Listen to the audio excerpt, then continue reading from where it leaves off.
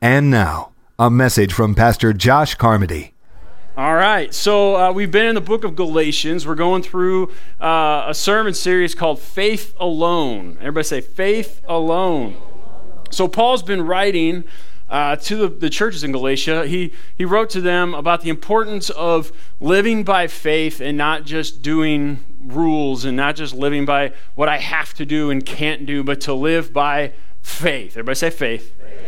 To live by faith and not by works, by putting our trust in God and not what we can do in our own strength.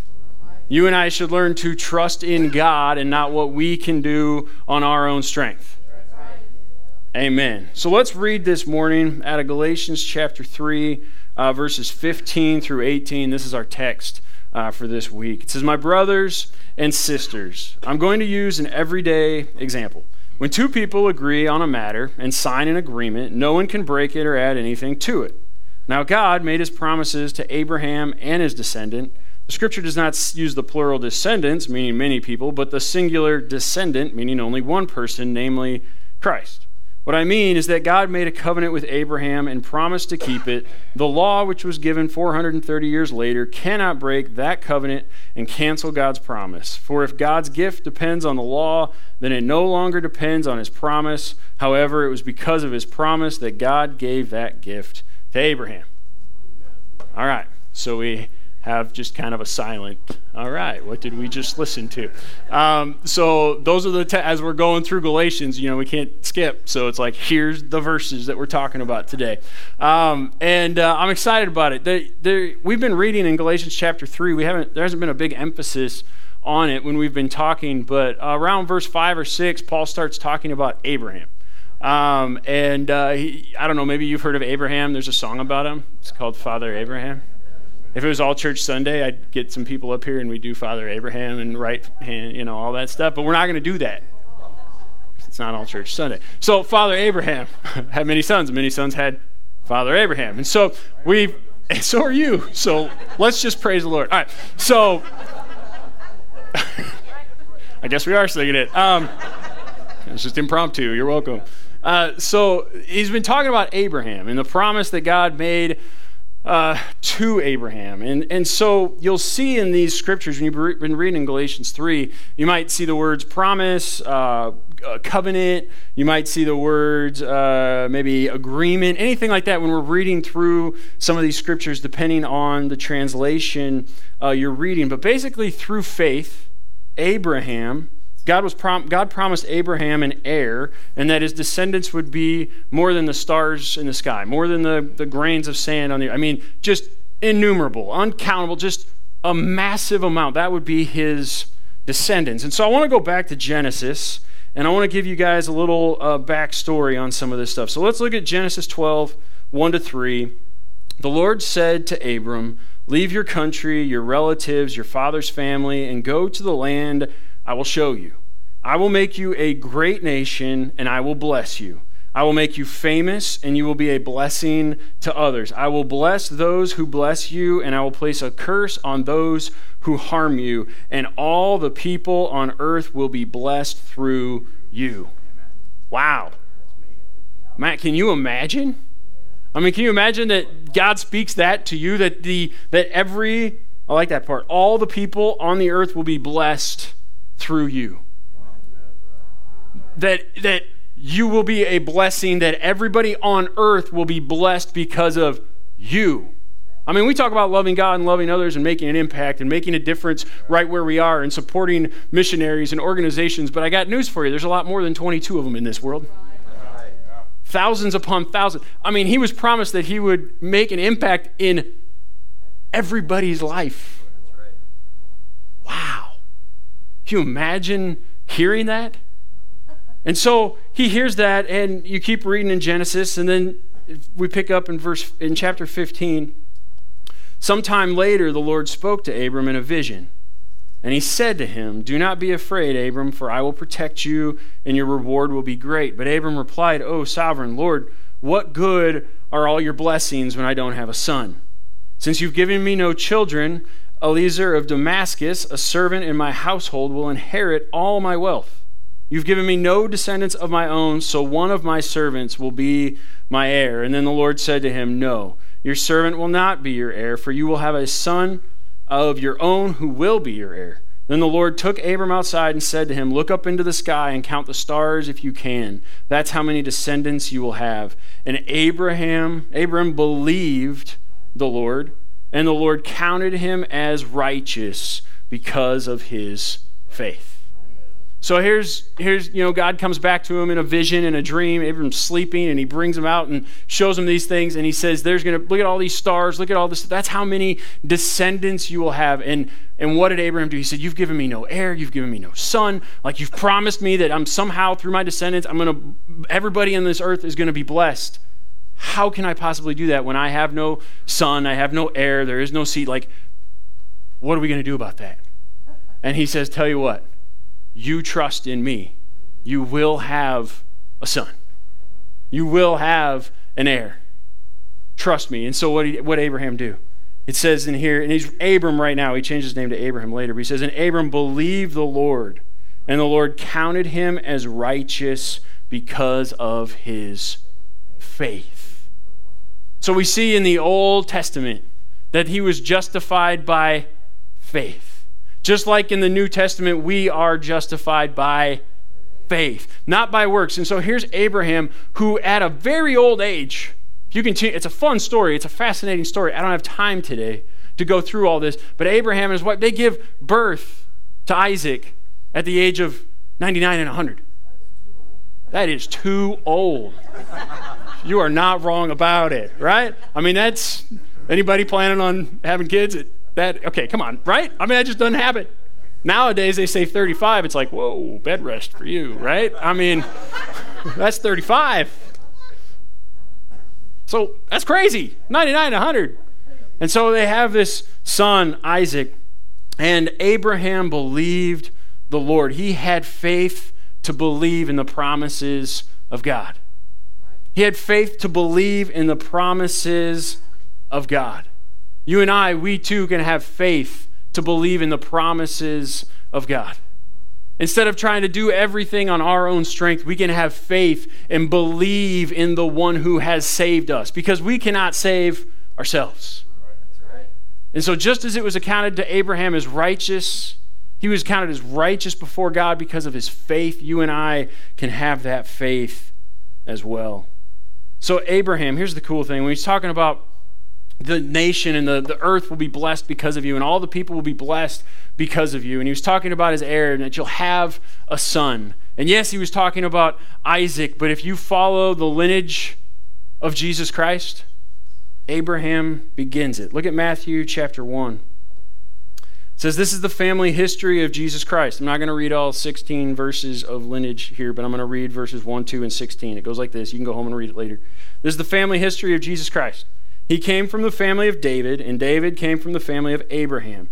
Abraham was the father of Isaac. Isaac was the father of Jacob. Jacob was the father of Judah and his brothers, which were the 12 tribes of Israel. Then it says Jacob was the father of Joseph. Joseph was the husband of Mary, and Mary was the mother of Jesus. Jesus is called the Christ.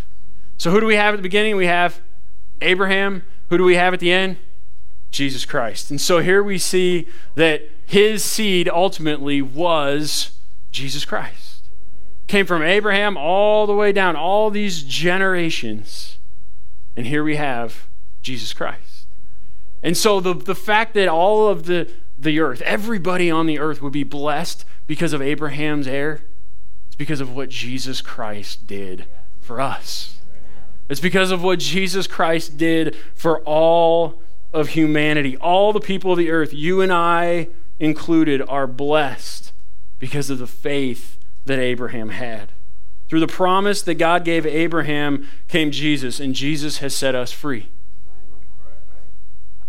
Hallelujah. Jesus has set us free. On July 14th, 2019, in Fort Dodge, Iowa, with the sun is shining, you and I, we are free people. And the Bible says who the Son has set free is free indeed. So you and I are free. So when you read the verses about God's promise to Abraham, and you read those, and it said, and you read those verses. You and I are his descendants because what Christ has done for us. We are those descendants. We're part of that promise and that faith that Abraham had all those years ago. And you know what? Abraham saw his son Isaac being born, but he had no idea of what was to come. He had no idea that because of what Christ did, that all are welcomed into salvation, that all are welcome, that all of us who are sinners can be set free. He had no idea, but he was faithful. He had no idea what was going on, but he was faithful. I mean, he was asleep some of the time when God was telling him these things. Say, well, I got to do all these things, and it all relies on me and my own strength and what I can do. I got news for you. It relies very little on what you can do. The only thing that we can do is put our trust in a great big God who sees the beginning from the end and everything in between, that has a plan for our life, who knows our days, has them numbered and stepped even before we had lived one of them. And he's got a good plan for us. And he doesn't promise us an easy road, but he says, listen, trust me. We've been singing about it today. Mel talked about it in the opening. God's promises are true. And all we have to do is believe. All we have to do is have faith in Jesus Christ. I'm going to go back to Galatians chapter 3, verses 13 and 14. These are some scriptures from last week. It says, Christ took away the curse that the law put on us. He changed places with us and put himself under that curse. It is written in the scriptures, anyone whose body is displayed on a tree is cursed. Christ did this so that God's blessing promised to Abraham might come through Jesus Christ to those who are not Jews. Jesus died so that by our believing we could receive the Spirit that God promised. So how do we receive the Spirit that God promised? By believing. Through faith alone. By grace alone, through faith alone, in Jesus Christ alone, we can be saved. Amen. We can find freedom in him. So Abraham had faith in God, who told him he would have countless descendants. You and I were the fulfillment of that promise. And Paul is telling us, when we read these scriptures, he's telling us that faith in Christ is vital to our life. Just like it was in Abraham's life. That faith, we might not have the same ending as Abraham. We might not have the same impact that Abraham had on this earth, but God has called us to something. And he asks us to be faithful. He asks us to be faithful, to trust in him. So with all that said, let's go back to our scriptures for today. Galatians 3:15 through 18. Remember, when we've gone through these scriptures, remember there are people in the churches of Galatia who are saying that Christianity is more than simply having faith in Jesus Christ. But you and I know that in order to be saved, all we have to do is believe in our hearts that Jesus Christ, who he is and what he's done for us, and we are saved. By grace alone, through faith alone, in Christ alone. That's it. And these guys in Galatia, some of them in the churches, they were coming in and they were saying, no, that's not enough. We also have to obey a whole lot of rules. Because how will we know if you're doing things right if you're not following the rules?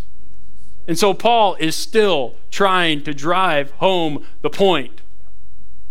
By grace alone, through faith alone, in Christ alone, period. That's it. You got to stop trying to add stuff to it. So Paul is saying, no, faith is all you need to receive salvation. Just as Abraham was accounted as righteous because of his faith, you and I are justified by faith.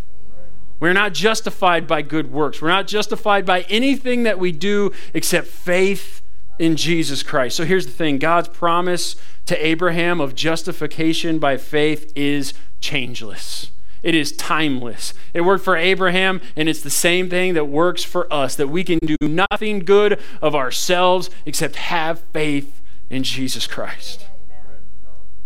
You know, the word promise is used in these verses, and it refers to this promise that God made to Abraham. In him, all nations of the earth would be blessed.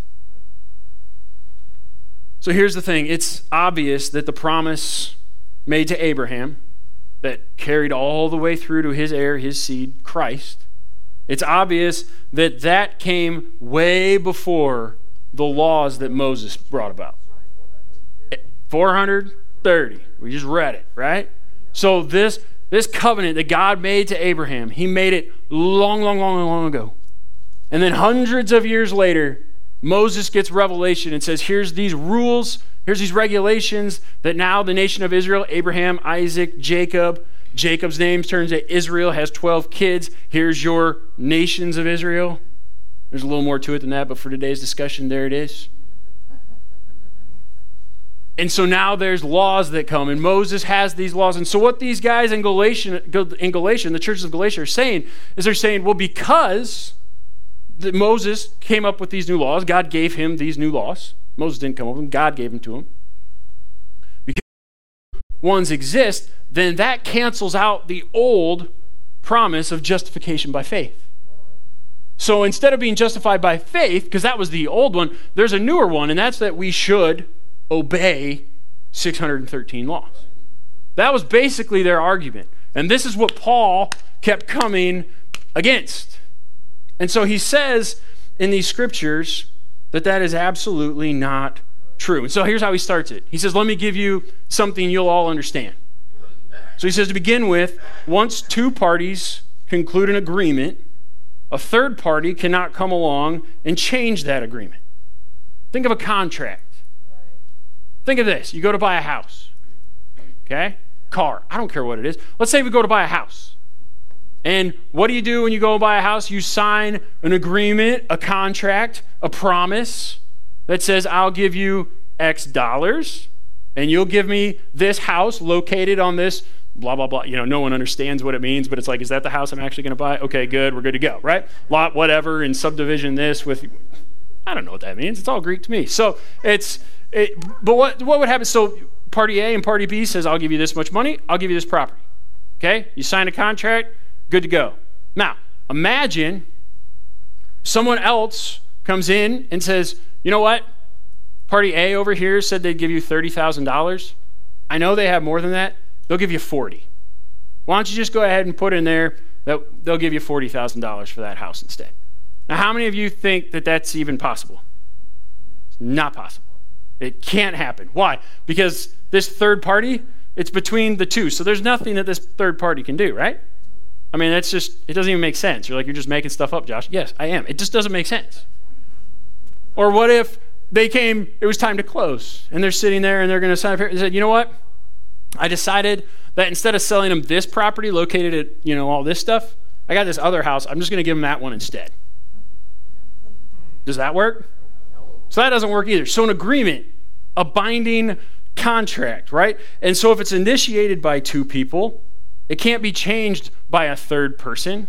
And the only people that can change the original agreement is if both of the parties who made it agree to something different, right? All right. So here's the thing. Abraham did not make a covenant. He did not make a promise with God. God made a covenant with Abraham. God made a covenant with Abraham. God did not lay down any conditions for Abraham to meet. He didn't say, Abraham, if you do this and this and this and this. No, he didn't say any of that. He said, I'm going to bless you, and this is what's going to happen. In fact, when the covenant was made, like we read in Genesis 15, Abraham was asleep. I mean, that requires very little action on your part. You just take it easy, Abraham, and I'll make this covenant for us, right?